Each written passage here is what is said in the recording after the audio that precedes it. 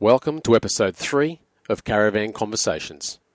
On this episode, I head to the Medical Sanctuary on Queensland's Gold Coast to speak with holistic GP and obstetric surgeon Dr. Ellen Aptomis. We firstly analyse the role of general practitioners in current times and the difficulty in supplying adequate patient healthcare under the current regime. We discuss Dr. Ellen's special interests in what is now a very hot topic indeed, the gut-brain axis, the very complex neurohormonal communication system which is ultimately responsible for keeping your body in a balanced state. We drill down on how this bidirectional system affects you via its integrated web of neuroendocrine, immunological, microbial, and primary digestive and excretory actions. How stress affects you, the importance of a healthy liver, the role of the gut microbiome and its impact on how you feel, leaky gut syndrome, irritable bowel syndrome, and much, much, much more, all discussed right here. If this podcast resonates with you or is a topic that you feel family or friends would enjoy, please share the link with them. Your support of PSC ensures continued access to guests of this calibre and keeps me on the road to bring you guys the goods. Your support is greatly appreciated. Get comfortable, people. This episode is about to begin. Earth, what changes hast thou seen? There where the long street roars hath been the stillness of the central sea. The hills are shadows, and they flow from form to form, and nothing stands. Like clouds, they shape themselves and go.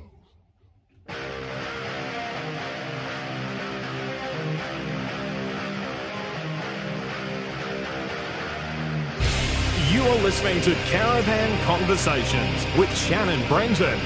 Caravan Conversations is proudly produced by PSE Supplements and explores general health, nutrition and lifestyle with one of Australia's most experienced clinicians. Now, let's get into the show.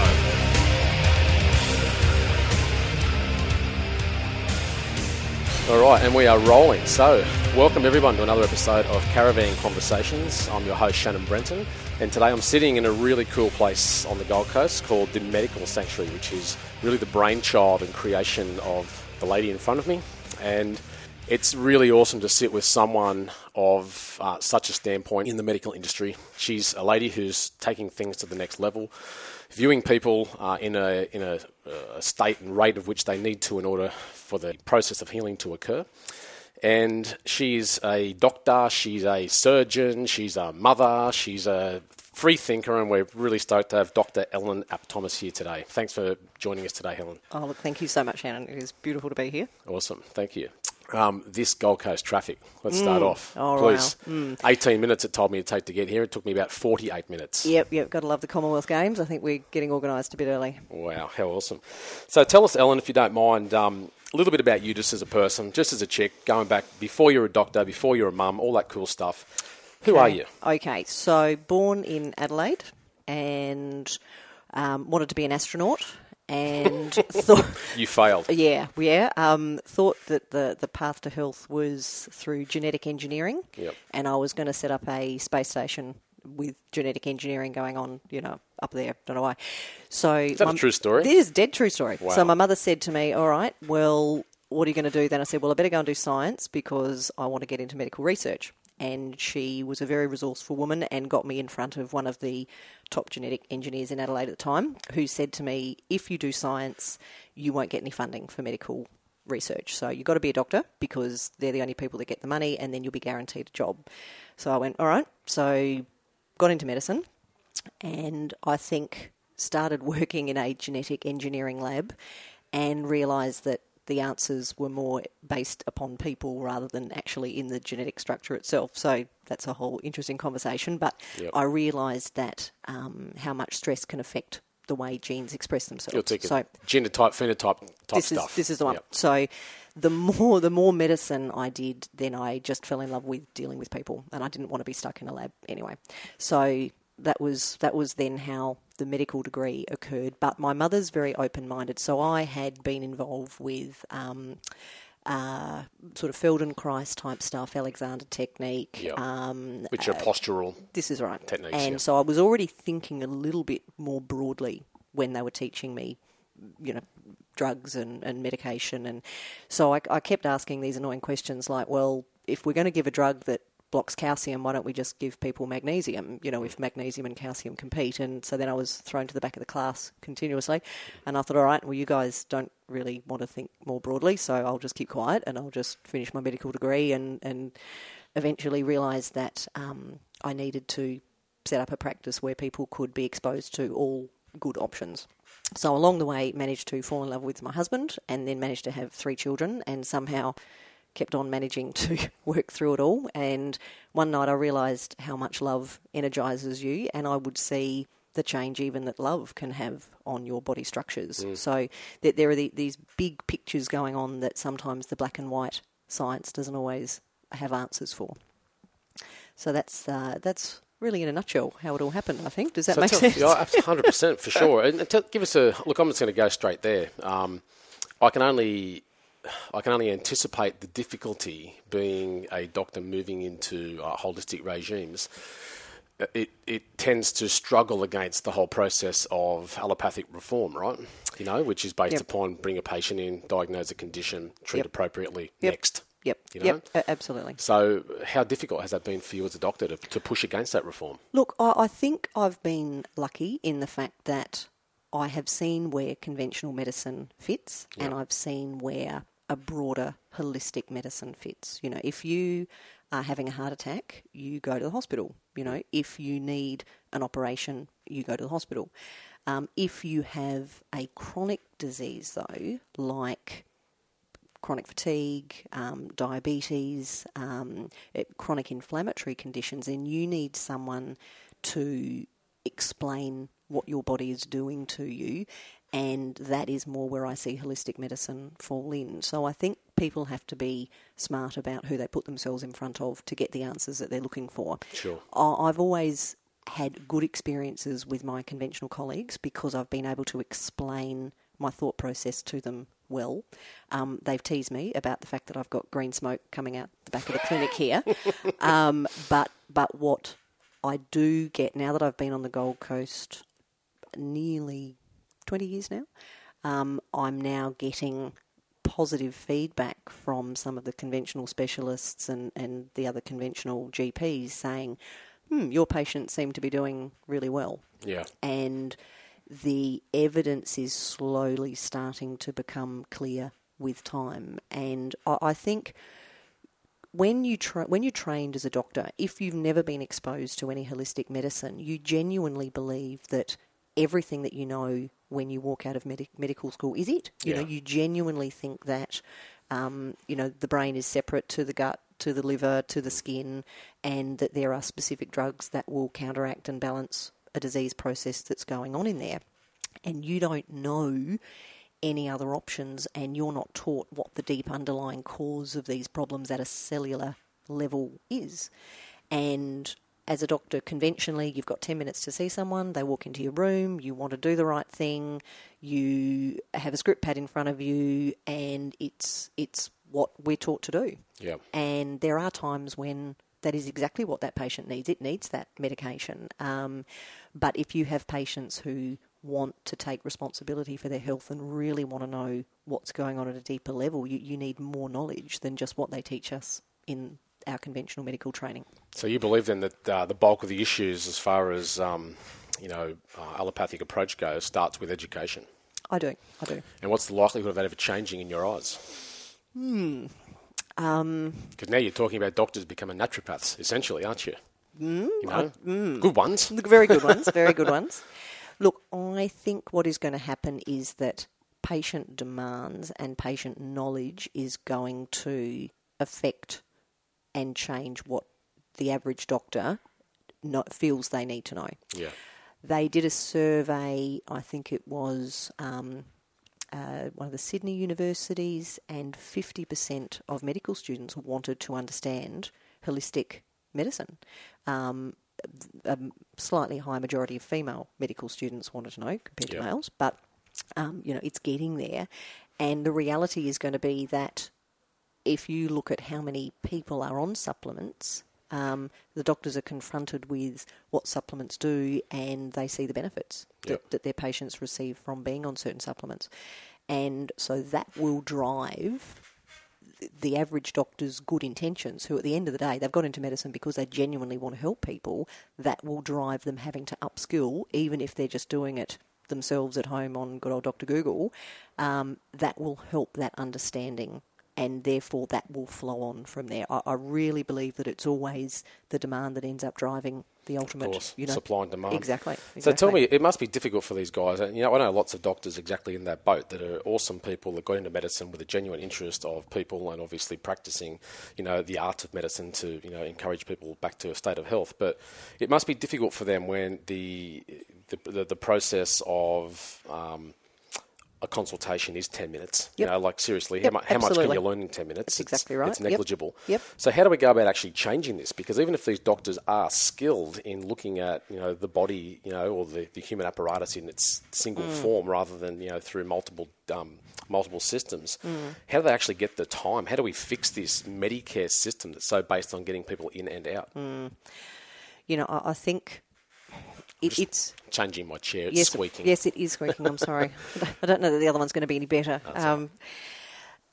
Look, I don't know that I have the answer, Shannon, really. So how do you get around it then? Are you still doing 10-minute consults, or are you extending yours? No.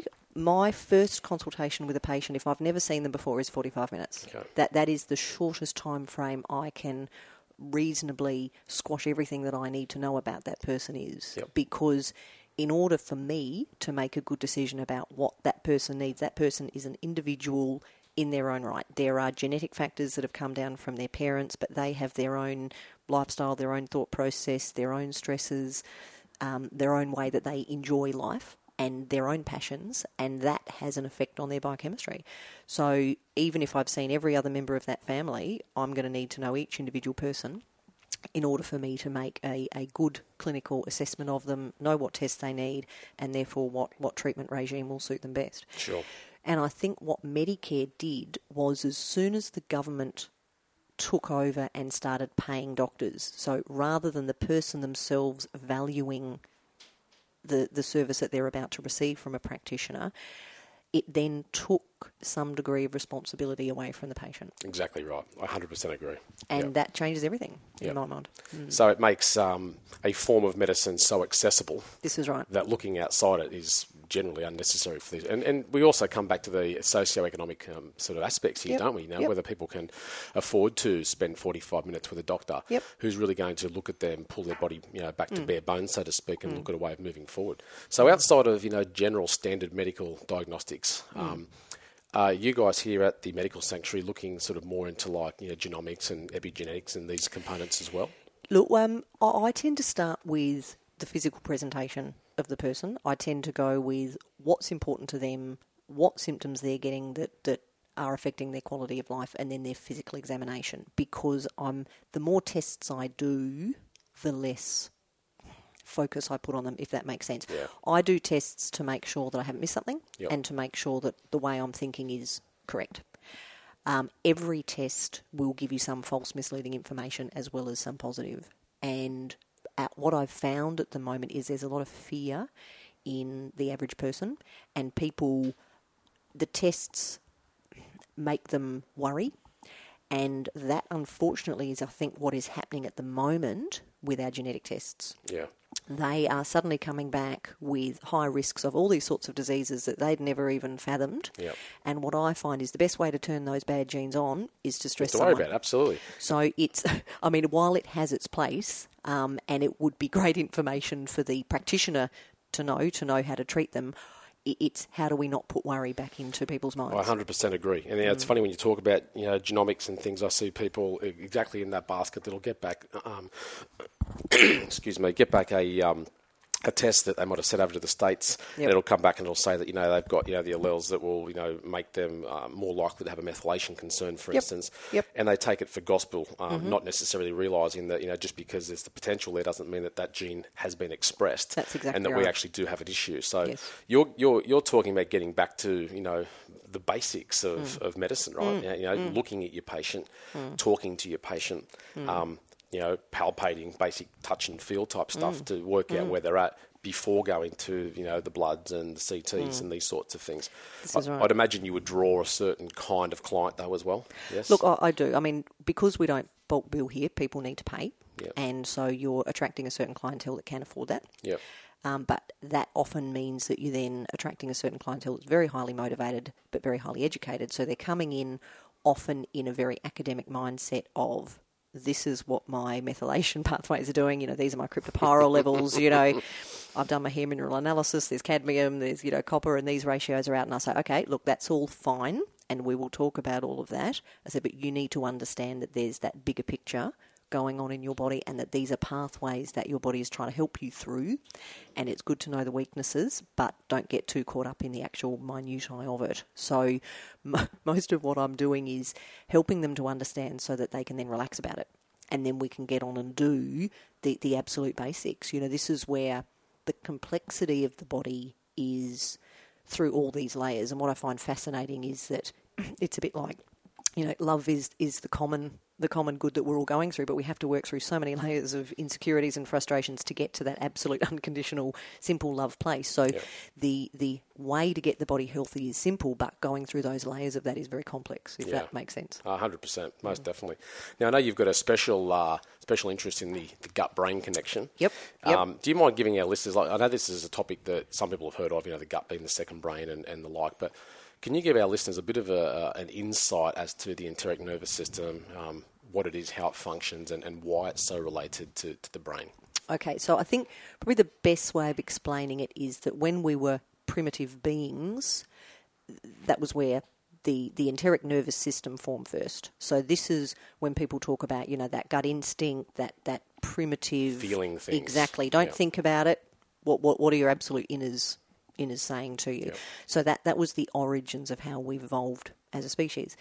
So then what happened is, so that these nerves are like a spider web that just surround our intestines, probably the best way of putting it, and they talk back via the spinal cord, and then eventually when we developed a lower brain and then our more complex brain, they speak to our subconscious, really, at a better way, easy way of explaining it now. So the way now our brain and our gut is interpreting the environment then talks to our immune system. So 75% of our immune system, a lot of people don't know that, actually lines the intestine as well. Gut-mediated. Exactly. So your nerves are all about keeping you alive and keeping you safe. And they will send a protective inflammatory signal to your immune system in order to achieve that outcome. So that can then set up inflammatory responses, which is then we start looking at so many of our gut-brain inflammatory conditions that we've got now. Our fruit allergies, our asthma, the skin conditions, your eczema, and then then you can get us started about looking at the brain inflammatory responses back. So a lot of people don't know that 75% of our happy brain chemical serotonin is made in the gut, and that you can take all the antidepressants in the world that you want, and they can only hold on to whatever serotonin your gut is making. So if that enteric nervous system isn't calm, if it isn't happy, it's sending an inflammatory signal to your immune system, and your gut won't make very much serotonin. So the average response is then, I'm not feeling happy, I'm going to go and take a drug. And some people do feel good, and then they think, I'm cured. And I'm like, well, no, we need to actually get back to what is going on within that nervous system, within the gut. Yeah.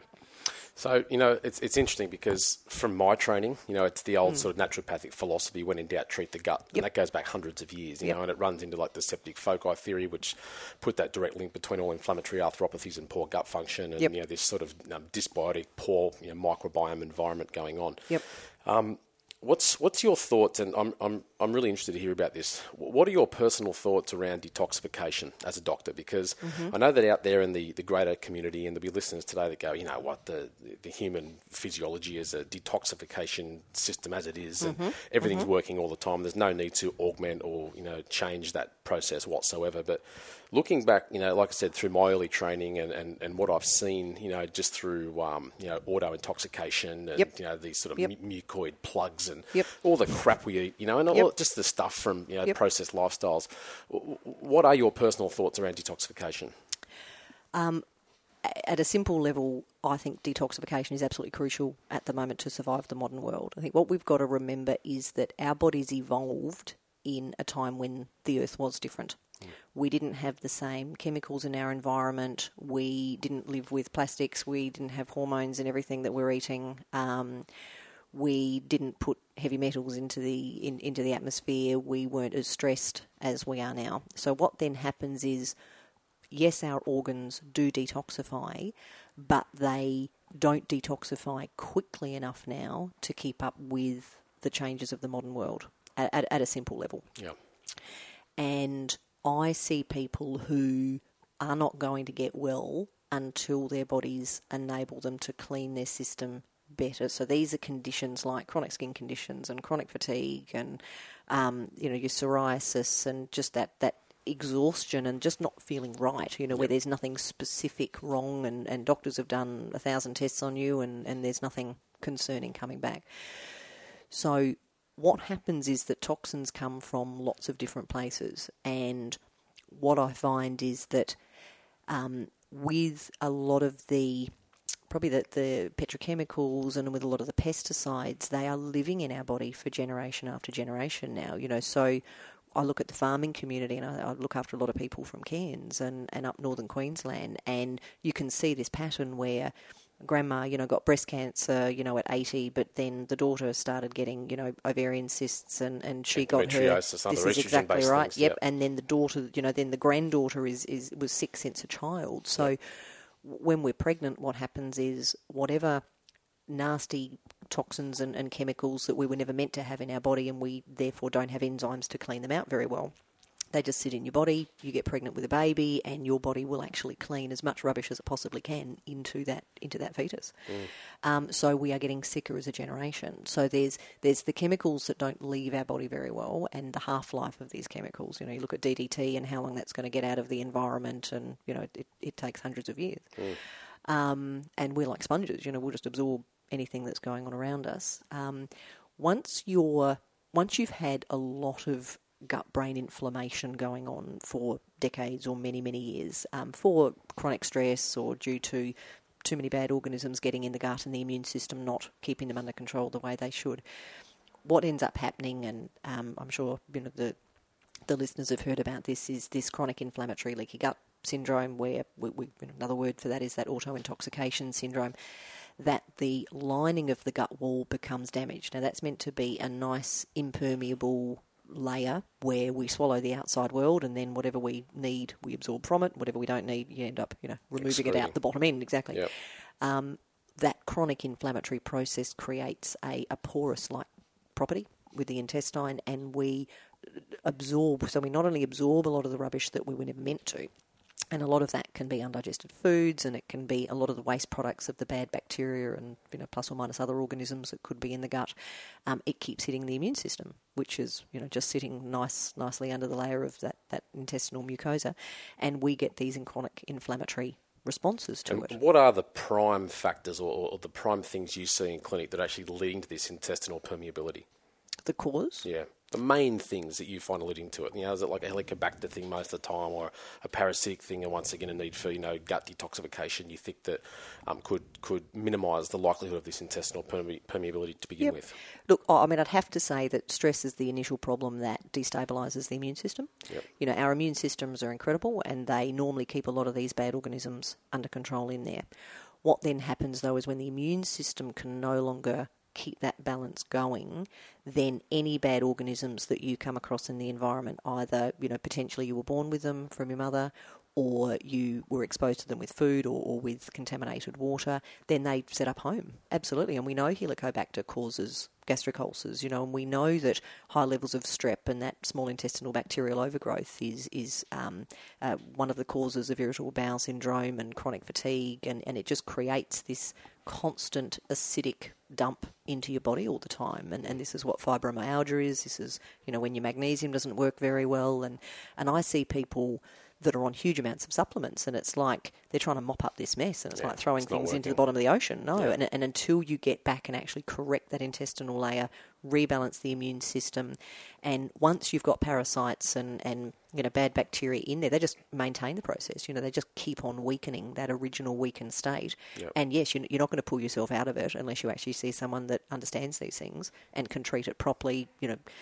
Reduce the infective load that's there, put the good bacteria back, re-strengthen digestion and immunity, and deal with the stress.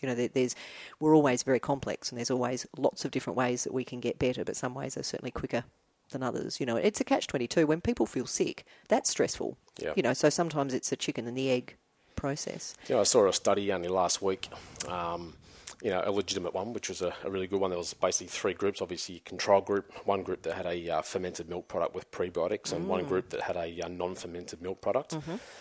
And they were measuring cortisol. So when we start talking about, stress, obviously, and gut function here, most people are aware of the word cortisol because it's a bit of a hype word these days. But the group that had the fermented milk product with the prebiotics had a 30% reduction in cortisol alone, just by looking after gut health, which is pretty amazing, right? Yep. Well, you've got me onto a very passionate topic there, Shannon. When I went looking for what is the best probiotics that exist, and I'd used many probiotics that were made in labs and would get intermittent results with them, and often very short-term results for patients.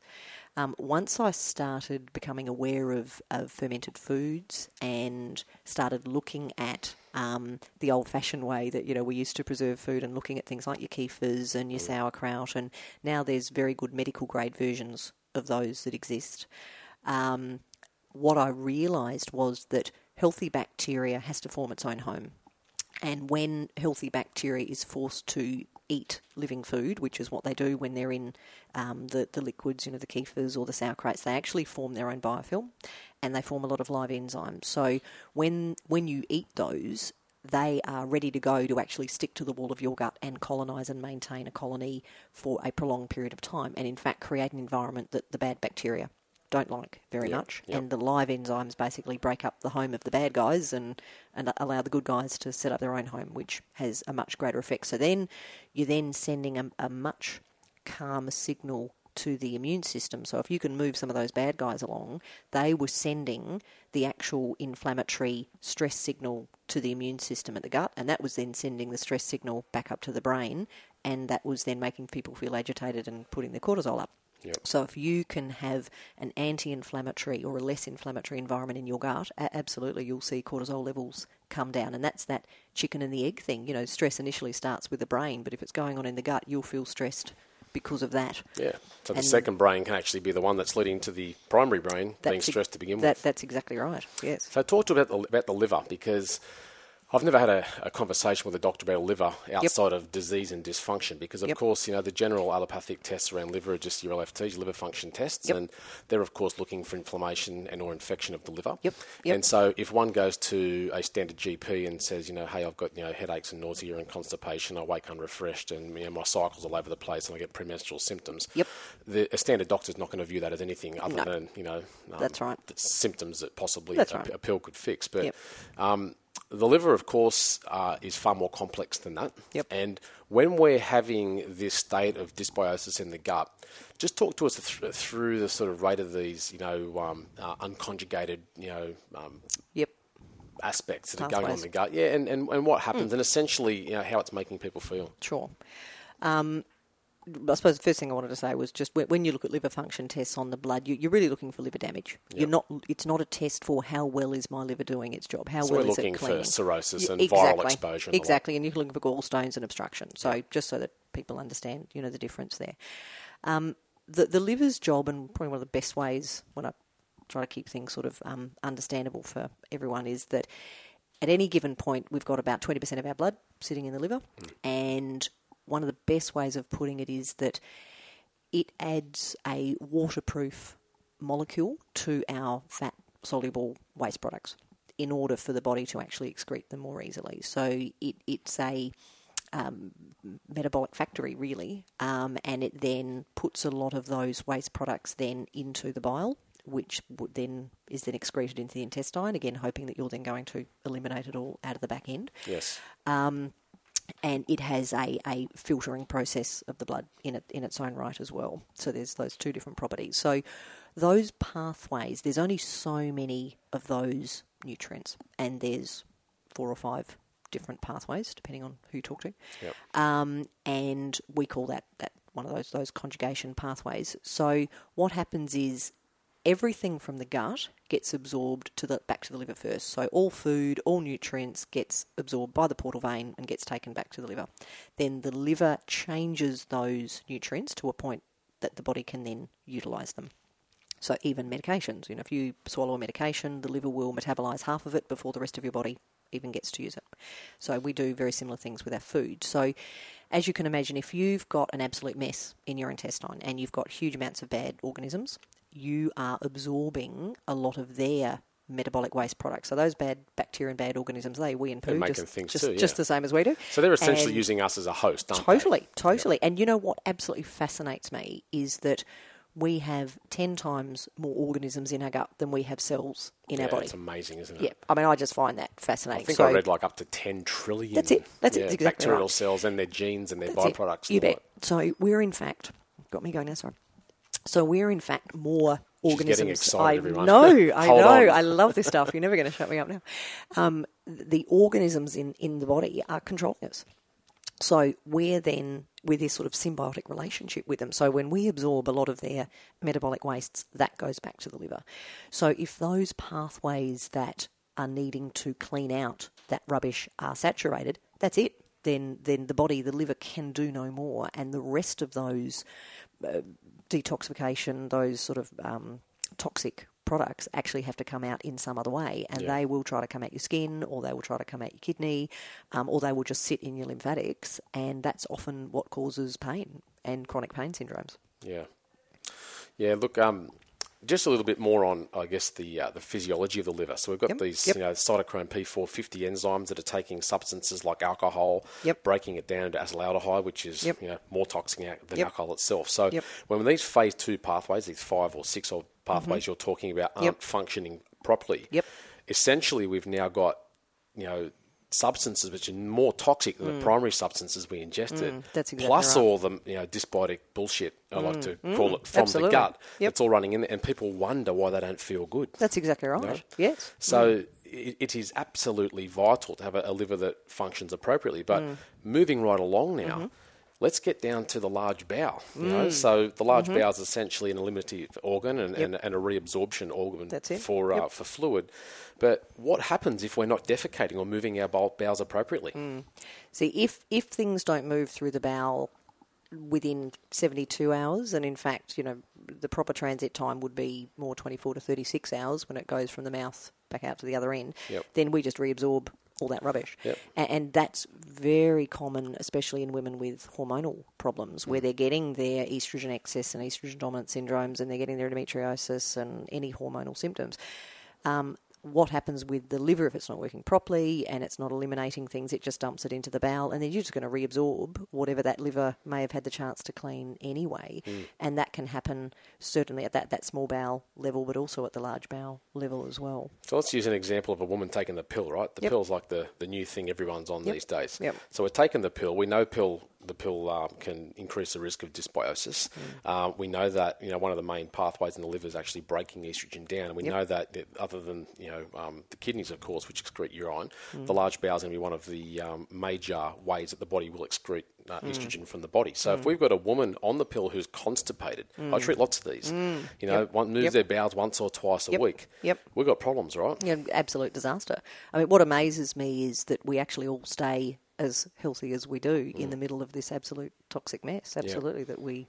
And so when that girl all of a sudden gets diagnosed with breast cancer at 35 or something, it's not really all that surprising, is it? No, no. It's more surprising she didn't get it earlier. That's right. But look, the scary thing is that, when we're trained in medicine, we're not trained in preventive medicine. We're trained in there's a problem, you almost got to wait for a problem to happen, and then we're trained in how to then manage that problem. But yeah, look, absolutely. When you sit back and you look at it in hindsight, it seems obvious, doesn't it? That woman is going to have some hormonal, disaster imminent. And you're seeing a rise, I'd imagine, in hormonal dysfunction. So tell us about that. I think a lot of people don't realise that there's a lot of pollutants and toxins in our environment that have hormonal properties. All plastics have estrogen-like properties. The lovely lead that we've been pumping out into our atmosphere before we had the unleaded petrol, even that has estrogenic properties. Mm-hmm. So you've got chemicals around us that do that. And you're talking here even things like the internal lining of tins, right? You know, absolutely. A lot of people having their tin of tuna every day not thinking about the fact that they're actually ingesting substances which are containing estrogenic properties. That's it. And you go and get your coffee and you've got hot coffee and you're drinking it through a plastic lid at the top. You know, every time you suck on that plastic lid, your body is absorbing some of those beautiful estrogen-orientated cling wraps chemicals. That's exactly right. You know, and the hotter it is, the worse it gets. You know, those soft plastic bottles that heat up in the car. I certainly wouldn't be drinking the water, after it's been sitting there. And so your advice for people, let's not even just, alienate women here, because we know the effect of estrogen on, prostate in men, right? But so your advice for people in modern times is to get back to basics, I'd imagine. Absolutely. Look, it can be difficult, but certainly if you can get back more to using your glass-based drinking exactly. Yeah. The stainless steel, and at the absolute worst, case scenario, if you have to use something plastic, the harder plastics are generally better than the softer ones. Do you have girls or? I have 3 daughters. 3 daughters. Yes. So this is a fear of mine. I'm just going to throw it out there because I know that I've got 2 girls, as you know, and a lot of our listeners are no doubt mothering or fathering daughters. How do we protect our girls these days? Seriously, I'm just going to say it as it is. Back when I was a kid, girls didn't have boobs until they were 16. Yep. You know what I mean? Yep. With exception, of course. And us blokes do notice these things. Mm-hmm. But these days you've got just women developing faster. We've got girls hitting menarche at 9 and 10 years of age. Due to the obesity epidemic, and wherever there's fat, there's estrogen and all this. Yep. Let's go to obesity. Let's go to our kids. Yep. Let's go to all this estrogen because you talk about the fact you can't believe we've really got it good at the moment, given how tragic the environment is. What about our kids? No, you're absolutely right. Look, because I shit myself about the effect for my daughters. Yep. Look, I educate them every day. I'm trying to give them a little bit of what we know and what we know now, and my only way that I can see that they're going to be able to survive is to teach them how to actually keep their body clean and how to actually keep their body detoxifying. Yep. Estrogen is such it's one of the greatest, I suppose, toxins that women have in their body and men secondarily. And so if your detoxification pathways are already overloaded with a whole lot of other stuff, the estrogen tends to get, it just sort of sits there. It's in this holding pattern until the body goes, all right, well, when I'm actually cleaning better, then I'll get rid of you. So if you've got everything else working better, then the body will be able to deal with the estrogen better. And if you keep inflammation levels down, the body can stay clean more easily and it can compensate for things that are going wrong in the body. We have beautiful backup plans in our body at a biochemical level, and we need to know how to harness that. Yeah, and I think trusting that too, because it's very easy to get caught up, I guess, in the fear of it all. Definitely. And I really don't like people to get to the point where they think, what's the point? It's all too hard, But just using that young girl as an example, you've either got her on the pill or producing estrogen, via her own ovaries. You've got, tampons every month that she's using and taking away toxic shock syndrome, of course. You've got one of the most, hideously sprayed plants on the earth, which of course has estrogen metabolites within it. Once again, though, staying away from these tinned cans, and trying to eat more fresh foods and keeping fibre up, of course, because fibre obviously binds to hormones and helps to move it from the body. Low fibre in our diet is a horrendous problem, correct? Yes, absolutely. People just don't get enough fibre, and hence why we get these impactions and the like. For me, and I don't want to put words in your mouth, but for me, this is where detoxification just becomes vital. Absolutely. And if you have a body that is, the gut is being looked after better, if you're taking your probiotics and you're helping the liver detoxify better and you're constantly repairing the gut, then you will eliminate the excess estrogens and the extra toxins more efficiently. And as you say, if you're looking after your fibre and putting your antioxidants in, I've had to resort to using certain supplements for patients because food alone was going to take too long, and that their body needed extra support in that cleansing function, Yeah. and often cleansing out the estrogen specifically. I mean, my backup plan with my daughters, because I'm sure eventually we'll be talking contraception. My eldest is only 11, so it's some way off at the moment. But when and if we need to look at hormonal anythings or just their own hormonal well-being themselves, then I will basically say, well, you're not going to take anything unless you actually know how to get that stuff out of you. You know, I might even have a test. I don't know. We'll see what happens. There'll be. So I think that's a great point, because I'm not a fan of the OCP. Oh no, sure. And it's not because I'm a naturopath, because like you, I see a very strong place in the world for pharmaceuticals, and sometimes I will recommend the pill just when we've got women or young girls in such a severe state of discomfort and pain that sometimes the best thing you can do is just give them quality of life for a few months and then worry about it later, right? So I don't want people to think that I'm completely anti it, but you believe that it's possible to take the pill as a woman who obviously wants a great contraceptive and wants all those awesome things the pill gives us, right? Regular time periods and all that cool stuff. Yep. You believe it's possible to take something like that and then look at estrogen detoxifiers at the same time to move it from the body effectively? Look, absolutely. I mean, look, there is no doubt that the pill is not good for us. There's no doubt about that. But I look after a lot of women who have very severe endometriosis, and because that condition is so chronic, if we don't look after their endometriosis and suppress it very quickly, then their dangers of becoming infertile are quite high for the future. So we have women that have to be on the pill purely for those reasons, regardless of whether it's a contraception, lifestyle choice. Sure. So it's something that I've had to look at anyway. So definitely, I think that if you're assessing each body independently and you're looking at where the weaknesses are, how that body can detoxify better, then you can say, all right, good, we'll get that functioning more powerfully, and then we will give you a specific estrogen detoxifier, and we'll look after your gut and we'll look after the liver. And yes, I do think that you can be on the pill safely. I love it. I love it. That's cool, because I love hearing that from you, because I've never understood the treatment of endometriosis with the pill. Right. Yep. Okay. Only because I've never found it a treatment. It's a suppressor, and that's all. all. Definitely. And yeah. sometimes I get the point for suppression, but being a condition too, which is estrogen dominant, I never saw the point in giving estrogen to actually fix it. Yep. But yeah, I love that. I think it's a really cool way to, I guess, look at worlds colliding and giving people the quality of life they deserve, but also giving them the treatment they require to make sure it doesn't exacerbate symptoms down the track. Yep. Right.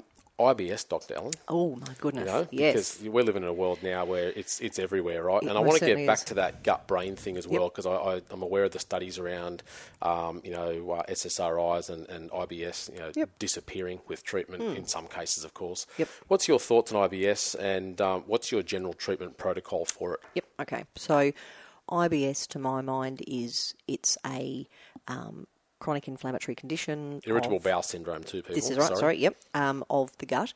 But it is a stress-based cause problem. So the brain is sending a stress-based signal to that enteric nervous system in the gut, and that is then sending an inflammatory stress signal to the immune system. So then there will be a chronic inflammatory low-grade process. So it's not anything that you see if you go down and look at it, with a telescope, or you do an endoscopy. You're not going to see anything detected. wrong. Hence why people go in for heads and tails, so to speak, the colonoscopy and endoscopy, exactly. And come back just being told you're fine. This is right. So it's really happening at a cellular level. It's not affecting the tissues at that point, but the brain is interpreting those signals from the gut in an over-exaggerated way. Now, we know that serotonin is a calming brain neurotransmitter. However, like I said before, about 75% of that is made in the gut anyway. But when people are given any form of enhancing their serotonin effect, then often they do feel more relaxed. So they do send that more relaxed signal back down to the gut. Now, a serotonin reuptake inhibitor, a drug-based antidepressant, is not fixing the cause, but it is giving you temporary relief. Symptomatic relief, yep. So I still then get people to then say, all right, well, I get most of my patients don't want to be on a drug anyway, or they've been on one and have had very negative side effects from it, and want to understand their condition better and treat the true cause of it. So we work not only on stress management strategies, and they can be vastly different for different people because we all de-stress in different ways. But when you actually work on reducing the inflammation in the small intestine, we're able to get rid of 95% of people's irritable bowel symptoms. So I then have a look at, I think the best thing to explain it to people is that temporarily your digestive system is weakened. So I then make sure that they are on a food program that is more easily digestible and absorbed by the body. And a lot of people find that dairy and gluten irritate them. So just take the load off. Yeah? Just take the load off. And look, I tend to say to people it's temporary. Don't get too caught up in it. Everyone is paranoid about food at the moment. So I try to make it, understandable for people. And we then look at repairing the whole lining of the gut. And I've found that those fermented foods, and I've found especially a lot of the liquid-based fermented foods, we use a fermented medical-grade papaya, which I find very effective. So you're getting not only the live enzymes of the papaya, but because of the fermentation process, the healthy bacteria are much more powerful. The enzymes have been further activated by the bacteria, and it itself has a stabilising effect on the immune system and has an antioxidant property. I then look at repairing the deeper layers of the gut because you've been left with this leaky gut, chronic inflammatory damage that's been going on. And there's some very good products with, I find the N-acetyl glucosamine, those activated glucosamines, very good at rehealing a lot of those watertight junctions at the enterocytes, the cells in the intestine. And then the immune system can start functioning more normally because when you've got an immune system that's chronically being bombarded with toxins from bad bacteria and poorly digested food, your immune system is constantly sending this stressed inflammatory pain signal, back not only to the local muscles around the intestine, but back up to the brain. So the liver does play a role in changing the environment in the gut as well. And so a lot of people, depending on what their bile production is like in the liver, when bile is flowing well, it actually changes the pH within the intestine and it actually creates an environment that the bad bacteria don't like as much as well. So I do tend to have to look at the liver as well as the gut in an irritable bowel syndrome. And results, how long, if we get a chronic IBS sufferer, how long are we looking at generally as a yardstick for there to be a reduction in symptoms that's significant enough for them to say, hey, I think I'm a lot better than I was? Oh, look, I'm always surprised if people don't feel better in 2 weeks, then I'm not doing enough. Then there's something else going on. So talk to me about gluten. Gluten, one of these things these days that everyone's got an opinion on. I'll give you mine, okay? And I'm going to get away from zonulin and all that cool stuff we know about gluten now. I just see gluten as being a protein that doesn't add anything. So it's if and I do eat gluten, by the way. I don't eat a lot of it, but I have a low gluten diet. But whether I'm eating it or not, it's not giving me anything. There's no property that it's actually providing me with. So I find it easy enough just to avoid gluten. But in my work with athletes over the years, I have found undoubtedly that people perform better and recover better off gluten. That's my finding.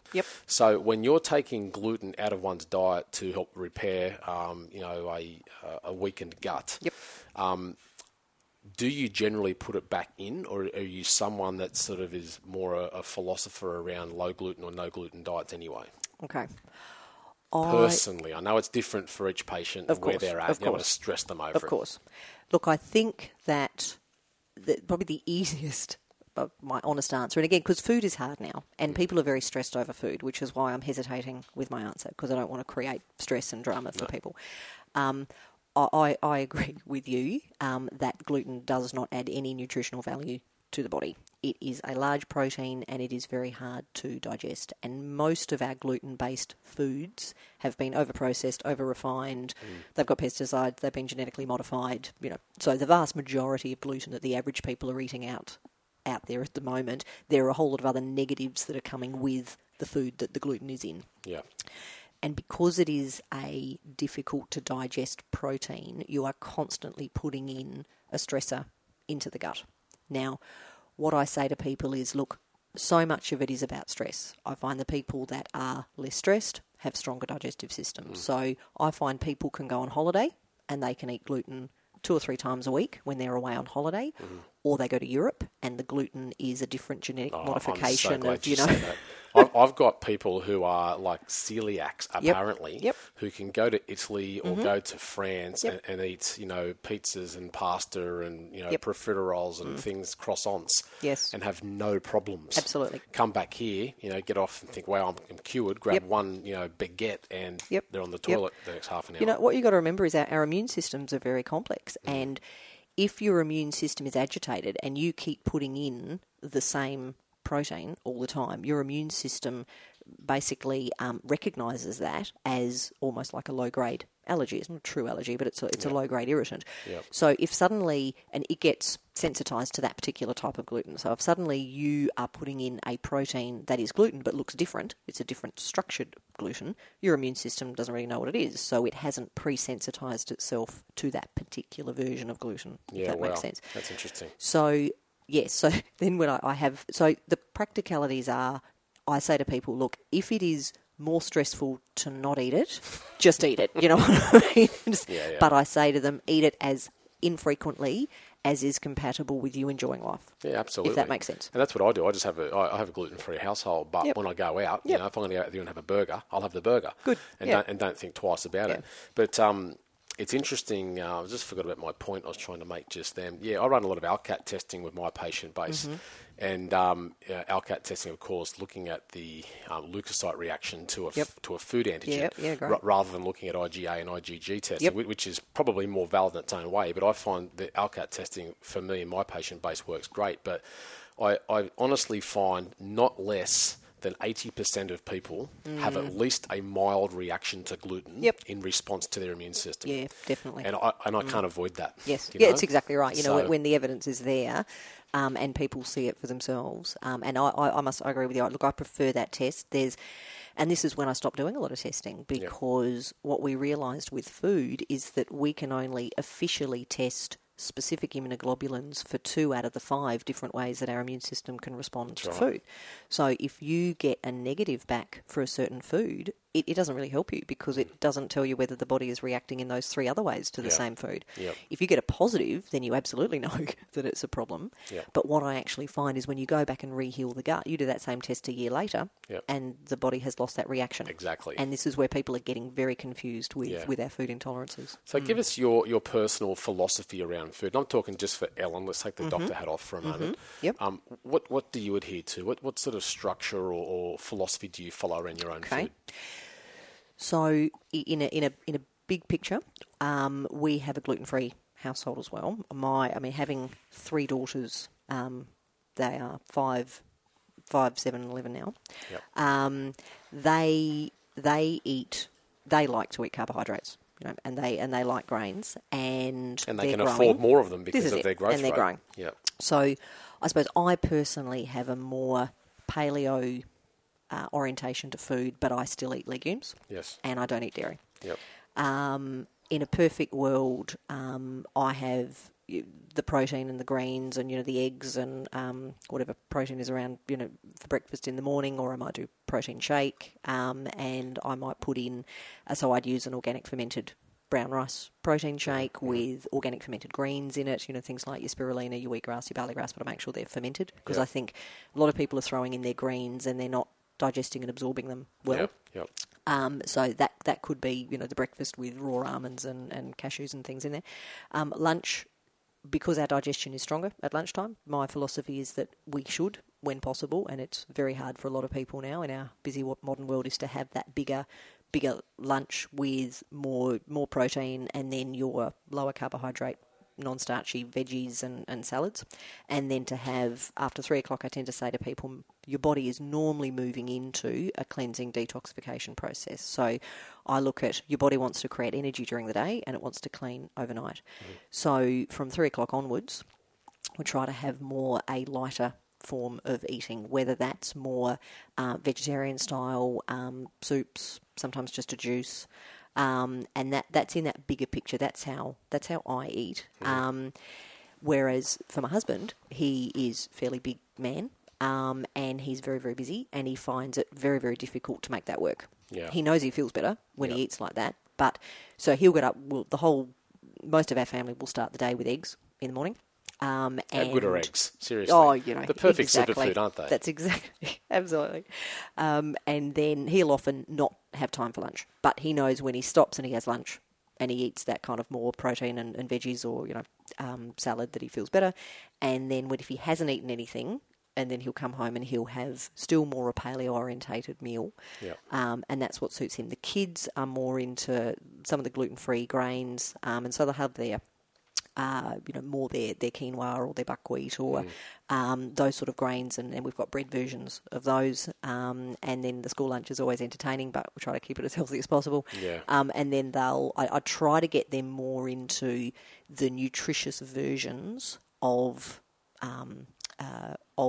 the grains that are available. Yeah. And trying to bring in more vegetarian meals, and because we hadn't been vegetarian, I sort of slowly started weaning off meat. I remember about 15 years ago I tried to become vegetarian, felt very, very weak at the time. Like me. I tried that too. It didn't work for me. 12 months did it for me. I thought ethically, I know this is what I want to do, but I just didn't feel good. Yeah. And this is where sometimes, even if ethically you feel a certain decision, it doesn't always mean that it's right for your body. Yep. Interestingly, I started taking a supplement, and this is a molecular hydrogen-based supplement. This is the Hydro Regen, and it is one of the most powerful antioxidants that I could find, and it totally changed my entire gut environment, and I could then become a vegetarian. Wow. It was fascinating, and I think a lot of what was happening, and for a lot of people, they don't really digest and absorb their protein particularly well. And so it is very interesting, how we compensate for some of our inadequacies in our body with food, but we have to listen to our bodies, and our bodies change, with time. And I must admit, I know we're talking before we started the podcast about Pete Evans, and I think he has made that conversion away from a lot of grains very user-friendly, for people. And one of the biggest changes I've seen with my patients is actually when they do take the grains out of their diet, even if they were having gluten-free grains before. Because what happens is when the gut environment is out of balance, those bad guys, they need to eat too. And they eat grains and anything that we don't digest a lot more easily than any other food. So not only are you having more nutrients when you take grains out and put back in, your high nutritional vegetables and salads and proteins, but you're then making it more difficult for those bad guys to live in you, which then improves people's energy and gut symptoms and their detoxification pathways as well. And so if you move more in line of that paleo lifestyle, and obviously looking at the fact we know that just the omega 6s and 9s of grains set up a high rate of inflammation anyway, this means you move in the opposite direction generally of the Australian food pyramid. Yep. Yes, you do. And or the American Agricultural Society food pyramid. Yes. I really don't want to go there, Sharon.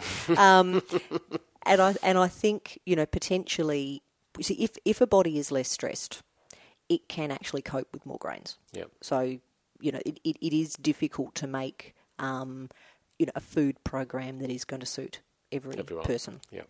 But there is no doubt that we have a huge increase in our diabetes and in our blood sugar fluctuations, and most people's bodies do not cope with these high glycemic index foods. Yep. And not to mention the way we're now manufacturing and the genetic engineering and the processing, and by the time we're eating them, there's almost no nutritional value left in them anyway. Yep. And because we've got this different gut environment that potentially we had when they created that food pyramid, our bodies are responding badly. The average person's body is responding badly, to these grains. And so for most of my patients, they don't even look at that pyramid. They just live on, their vegetables and their protein and their good quality, probably more seed-like grains, more your quinoa, more your buckwheat, amaranth, those sort of things. Yep. And they just feel it. They feel it within 24 hours. So what about the broader community then? Because the average person goes to a doctor to have management of their type 2 diabetes. The doctor sends them off to the dietitian who tells them to eat, whole grains regularly and often. And these people end up on, 60, 80 IUs of insulin a day when they really could be on 20, 25. So there's concurrent mismanagement, I believe, and you don't need to agree with me, but this mismanagement of a lot of these chronic conditions out there in the marketplace, you then look at obesity, and you start to think, well, hang on, we've got a gut that's not functioning well, we're eating all these inflammatory grains that are consistently leading to further problems. Do people really have a chance against obesity when following, typical protocol? Yep.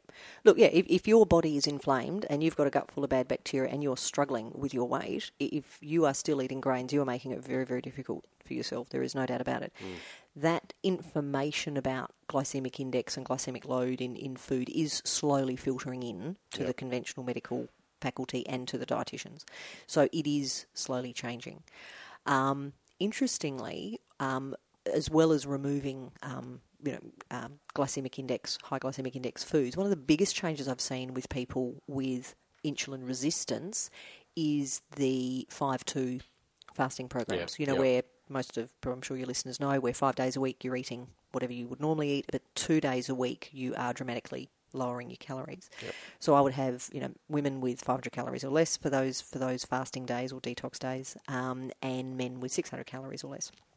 And when you drop that calorie load, your body is then forced to relearn how to burn fat for energy, and this is what high levels of insulin stop us doing. They as I know you know, Shannon, they stop us burning fat. Well, it potentiates the production of too. That's exactly right, because a lot of the type 2 diabetes patients were starting, to trial this, and they would measure their own blood sugar levels, and within 2 weeks, their blood sugar levels, even on the days when they were eating normally, they'd gone back to normal. Yeah. Now, these are people that their type 2 diabetes had only been present for a few years. We're not talking 30 years down the track. Yep. But what was so heartening was how much healing ability and regenerative ability we have at our disposal that we don't use. And when these patients came in and said, look, but I need to know what I should be eating on those 2 days in order to maximise my results. And this is when we had to start looking at some of those fermented superfoods and, all right, well, if you're restricting your calories, what is the maximal nutritional intake that you can take, within those restricted calories? And this is when I started looking at those fermented superfoods and fermented spirulina and the barley grass and the wheatgrass and looking at the fermented organic brown rice proteins. So that, because people were scared that their metabolism would be worse after doing those fasting programs. So what we found is when we put people on protein powders that had the fermented superfoods, and these are things like the Clean Energy protein powder, that their metabolism just continued to increase, week by week by week of doing these programs. So Tell us about your range of products, Dr. Ellen, because I'm aware you've got a range of products. I know that you've got some detox stuff. Tell people about them. Well, it all actually came about because of that particular program, with patients coming in and saying, look, I'm feeling really motivated at the moment. I know my gut's out of whack. I know my liver's out of whack. And I'm really happy to do these, a few days of a detox, or this 2-5 program where 2 days a week, I'm only eating very restricted amounts. So let's make those 2 days really detoxifying. And I was trying to create a type of food or a superfood for them where they would get all the nutrients they need, still be energised on those days, and not only doing their body an enormous amount of good. So this is when the fermented food detox was born, with that concept, and it's. I tend to make it very user friendly for people. Some people will do it 10 days in a row. Other people find that a bit overwhelming, and they would prefer to do 2 days here and there, or a 5-day hit, or just start and do it day by day and see how they feel. So in that program, there is one of the liquid organic kefirs. So it's based on all gluten-free seed-like grains that are then fermented with very powerful probiotics, healthy bacteria, and in a lemon base. So we know that lemon can help stimulate bile through the liver. Sure. And then it comes with a pot of the fermented superfood that's more your high protein superfood. So things like your spirulina, your sunflower seeds, and people would take a teaspoon, 2 or 3 times a day, depending on their energy levels. Then people needed that extra protein powder. So that's when we created the Clean Energy protein powder that had the organic fermented rice protein and the organic greens in it, and we put some alkalising minerals, some magnesium citrate and potassium citrate and calcium citrate in there, because minerals do neutralise inflammation and acidity in the body, as you know. So people then found that when they just ate those foods, that the entire gut, their inflammation calmed down, they felt cleaner, they felt lighter, and I would never want to say that, that alone is going to cure any particular condition, but what you do is if you can lower someone's inflammation, then you allow the body to start coping better with whatever problem that body had, and you start that cleansing process, and you're not feeding the bad bacteria to start with, so they are not making as many toxic metabolites. The gut lining is getting a rest. What fascinates me is that almost every ancient culture fasts every year. Yeah. They give their gut a rest, and it would be liquids, at the most.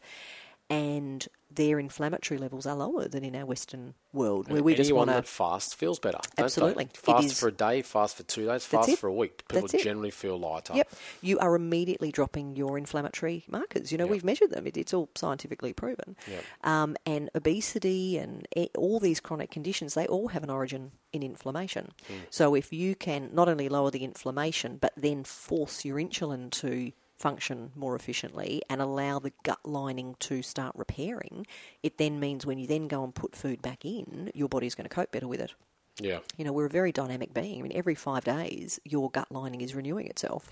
So that was why originally I made the detox 10 days, because you get 2 cycles of that. Yep. But look, even 2 days or 5 days, the more you can do, the better. So then I kept thinking about inflammation. And some people, they felt great on the fasting days, but they needed more, or they had a condition that, was going to take a while to get better just doing it that way. So that was when I went looking for what is the most powerful antioxidant that is out there. And I started looking at a lot of the research for molecular hydrogen, and it is absolutely fascinating. It is in a lot of our conventional medical journals. A lot of the original studies were done on let's infuse water with hydrogen, or let's make you breathe it, on a hydrogen cylinder. So things that were fairly impractical. But that's not impractical to run around with a tank on your back all day. What are you talking about? you get pretty strong. But a biochemist in America patented the ability to actually be able to make molecular hydrogen just through a capsule, and he did this by activating minerals. Very, very clever man, and that's the Hydro Regen supplement that we looked at and that we now produce. And the change I've seen with people when they take, 1 or 2 or 3 of these capsules a day. So what's its action? Tell me. So the actual action is when you swallow it.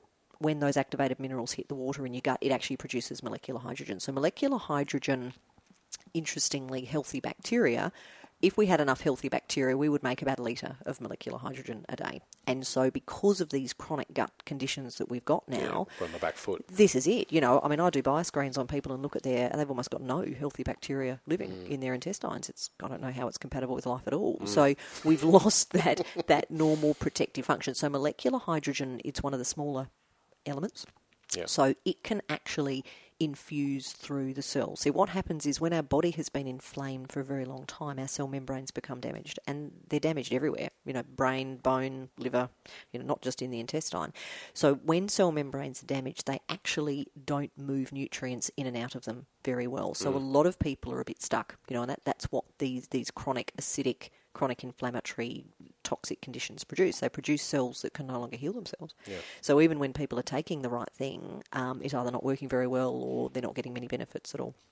So what the molecular hydrogen does is not only does it start neutralising a lot of that inflammation in the lining of the cell wall, because when cell membranes are made of fats, and when they become oxidised and damaged, they can't hold the transport tubes very well that actually move those nutrients in and out, and then the DNA gets damaged, and then the actual mitochondria in our cell, the very thing that we need to create energy, all of that's damaged because the energy is actually made on the lining of those cell membranes.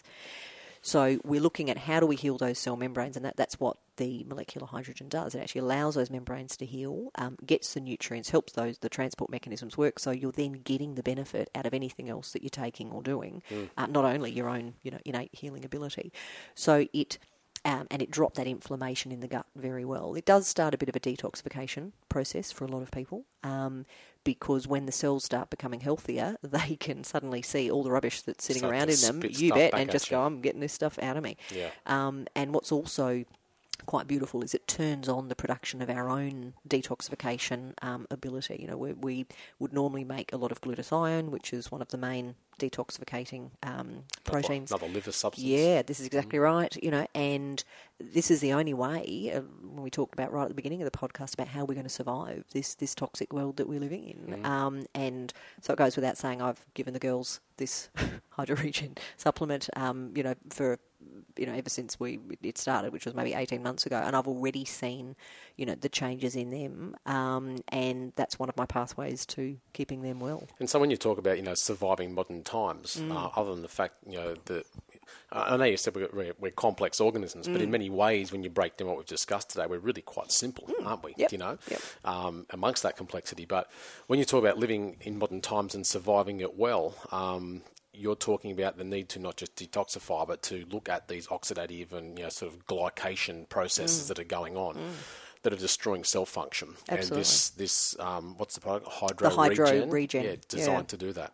Absolutely. Look, it helps neutralise the damage, and it helps give your body an ability to cope with it. Yeah. Plus, it's I look at it as the fact that we know most of those chronic diseases, like I said, are based on that chronic inflammatory process, and anything you can do to keep inflammation under control is a great insurance program. Yeah. Final thoughts, philosophies, thoughts, ideas, anything you want to just translate out there to our listeners. Oh, we're going to get philosophical now. Well, I know you spoke a lot about fear, and it's funny. I sit with you. I hadn't met you until today. Yep. I get a really strong sense of the fact that you've got quite a strong spiritual component to you. You spoke about love a few times. Yep. Seriously, I love that. Yep. Despite that pun, but I think it's beautiful because that's not a normal thing within the medical fraternity. That you got a practitioner talking about the fact that these ascended states lead to a position where the body can self-heal, but. You've also spoken to about not scaring your patient base, which is also not normal, to the point where you won't necessarily even go through a diagnostic process straight away because you know that the, stress head on the other side of the table might freak out and go the other way. So, just your philosophies on life, just a couple of takeaways for our listeners that may help them in their own world. Beautiful. Look, probably the most sensible philosophy I've ever looked at is very Buddhist based. I'm not a Buddhist. I was brought up a Catholic, and I'm thinking, well, if the Buddhists had it worked out 5,000 years ago, I don't know why we need to reinvent the wheel. Yeah, we don't. No. But we will. You're right. Yeah. Shouldn't waste any energy. Look, I think it was talking about the complexity of when we work through all of our layers of fear and concern and insecurity, and you look about when do you feel the happiest in life, and it's often when love is unconditional and you are doing what you know is making the world a better place, and you're proud of the way you're conducting yourself. And this is what I say to my girls, so I must sound like a broken record, but that is my yardstick as to how do we all judge whether we're doing the right thing. There is a beautiful book that, am I allowed to talk about it? Of course, please, yeah. There's probably a book that I read that I get a lot of my patients to read, that I think if every human being on this planet read that book, it would make things a lot happier. Written by a British psychologist, Dr. Dennis Turch, Tirch, and he's written a book called The Compassionate Mind Guide to Overcoming Anxiety, and I find that anxiety is... it's just this epidemic now. That's exactly right. And whenever any of us are anxious or angry or frustrated, we don't make good choices, and we make choices based upon a fear foundation rather than a love foundation, which is in the bigger picture, what do I actually need to do right now to make the world a better place. Yep. So I suppose they're my thoughts. I think it's beautiful, and my takeaway from what you've spoken about is really that without stress, a lot of this stuff doesn't exist. That's exactly right. Or it's at least on its pathway to allowing the body innately to go through this process of self-healing, which it does know to do. It's done it for millions of years. And I really, really appreciate your time. I think that our listeners are going to get an awful lot from this conversation. Shannon, thank you so much. Thank you for having me on. How can people contact you? Anyone that lives on the coast here that is interested in consultations? Yep, beautiful. Look, they can call the Medical Sanctuary. We're here at Benoa. Yep, excellent. Well, it's been fascinating and fantastic, and I appreciate your time. Thank you Thanks so much. Beautiful.